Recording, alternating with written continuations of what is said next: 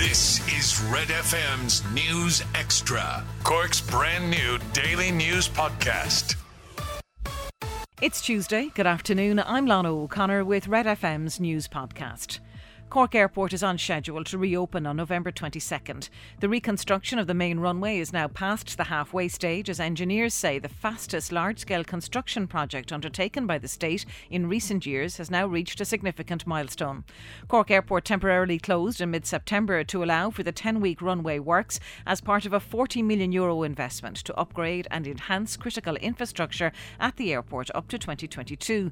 In a video posted on social media by Cork Airport, Brian Cullity, head of airside infrastructure and resident engineer, says that 95% of the new ducting and manhole systems to be installed adjacent to runway 1634 to facilitate the new airfield ground lighting circuits have been installed. Brian Cullity says works are progressing well as they gear up for their flight check on November 15th. This is all very important work for us as we look to get ready for our flight check, which we have now planned and scheduled for the 15th and 16th of November in advance of our planned reopening on the 22nd of November. The full video on the latest of the reconstruction of the main runway at Cork Airport can be viewed on our website by clicking on redfm.ie/news.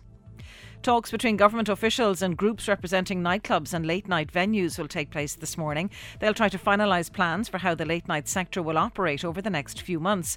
It comes following a very successful jazz festival in the city over the long weekend. Organisers say long queues, wet weather and COVID pass inspections didn't stop people from enjoying the festivities as bars were busy with government guidelines adhered to. One of the main issues to be resolved at today's meeting is the need for tickets where people won't be seated to allow for contact tracing and to avoid mass congregation. Padraig Cribben, Chief Executive of the Vintners Federation of Ireland, says clarity around tickets is needed by this evening. What we need at this meeting later today is absolute clarity on what circumstances in which ticketing will be required, the type of information that needs to be gathered by that ticketing system, and how it is to be operated. The Junior Agriculture Minister says farmers need to be seen as part of the solution and not the problem to climate change. Ireland is aiming to cut its greenhouse gas emissions by half over the next 10 years under ambitious new plans by the Climate Change Advisory Council.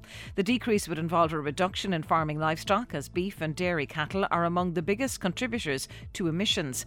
Thousands of farmers took to the streets of Cork at the start of this month to highlight their concerns on the climate bill and how it will negatively impact on farmers and their livelihoods.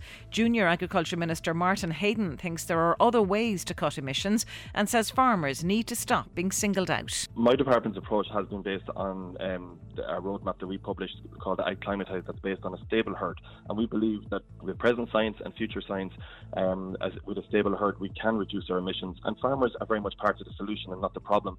And if the only narrative farmers ever hear is that they are the problem, then you'll very quickly lose the dressing room.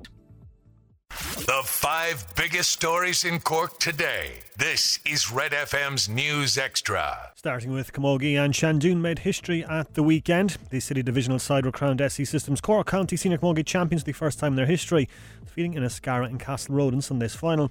Speaking to Red FM Sport at the final whistle, Seandún captain Lauren Homan said they had to battle it out with a dogged Inniscarra side. That was the hardest game I've definitely played all season. The girls literally didn't give us an inch. Every single ball they made it difficult for us, and we're just so lucky to get over that line. They were unbelievable today. Well done to the Scar as well.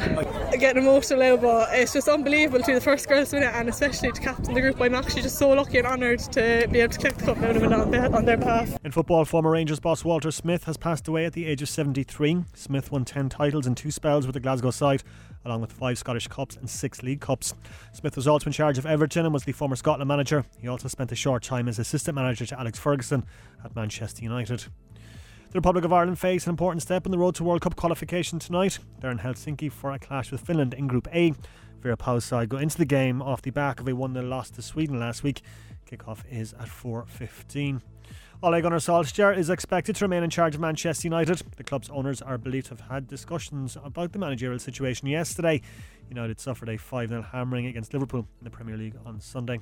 And there are 3 last 16 ties down for decision in the Carabao Cup tonight. The Premier League leaders Chelsea against Southampton, Arsenal entertain Leeds, and Loftus Road is the venue for QPR's meeting with Sunderland. They're all at 7:45. Get the Red FM News Extra podcast wherever you get your podcast or on redextra.ie.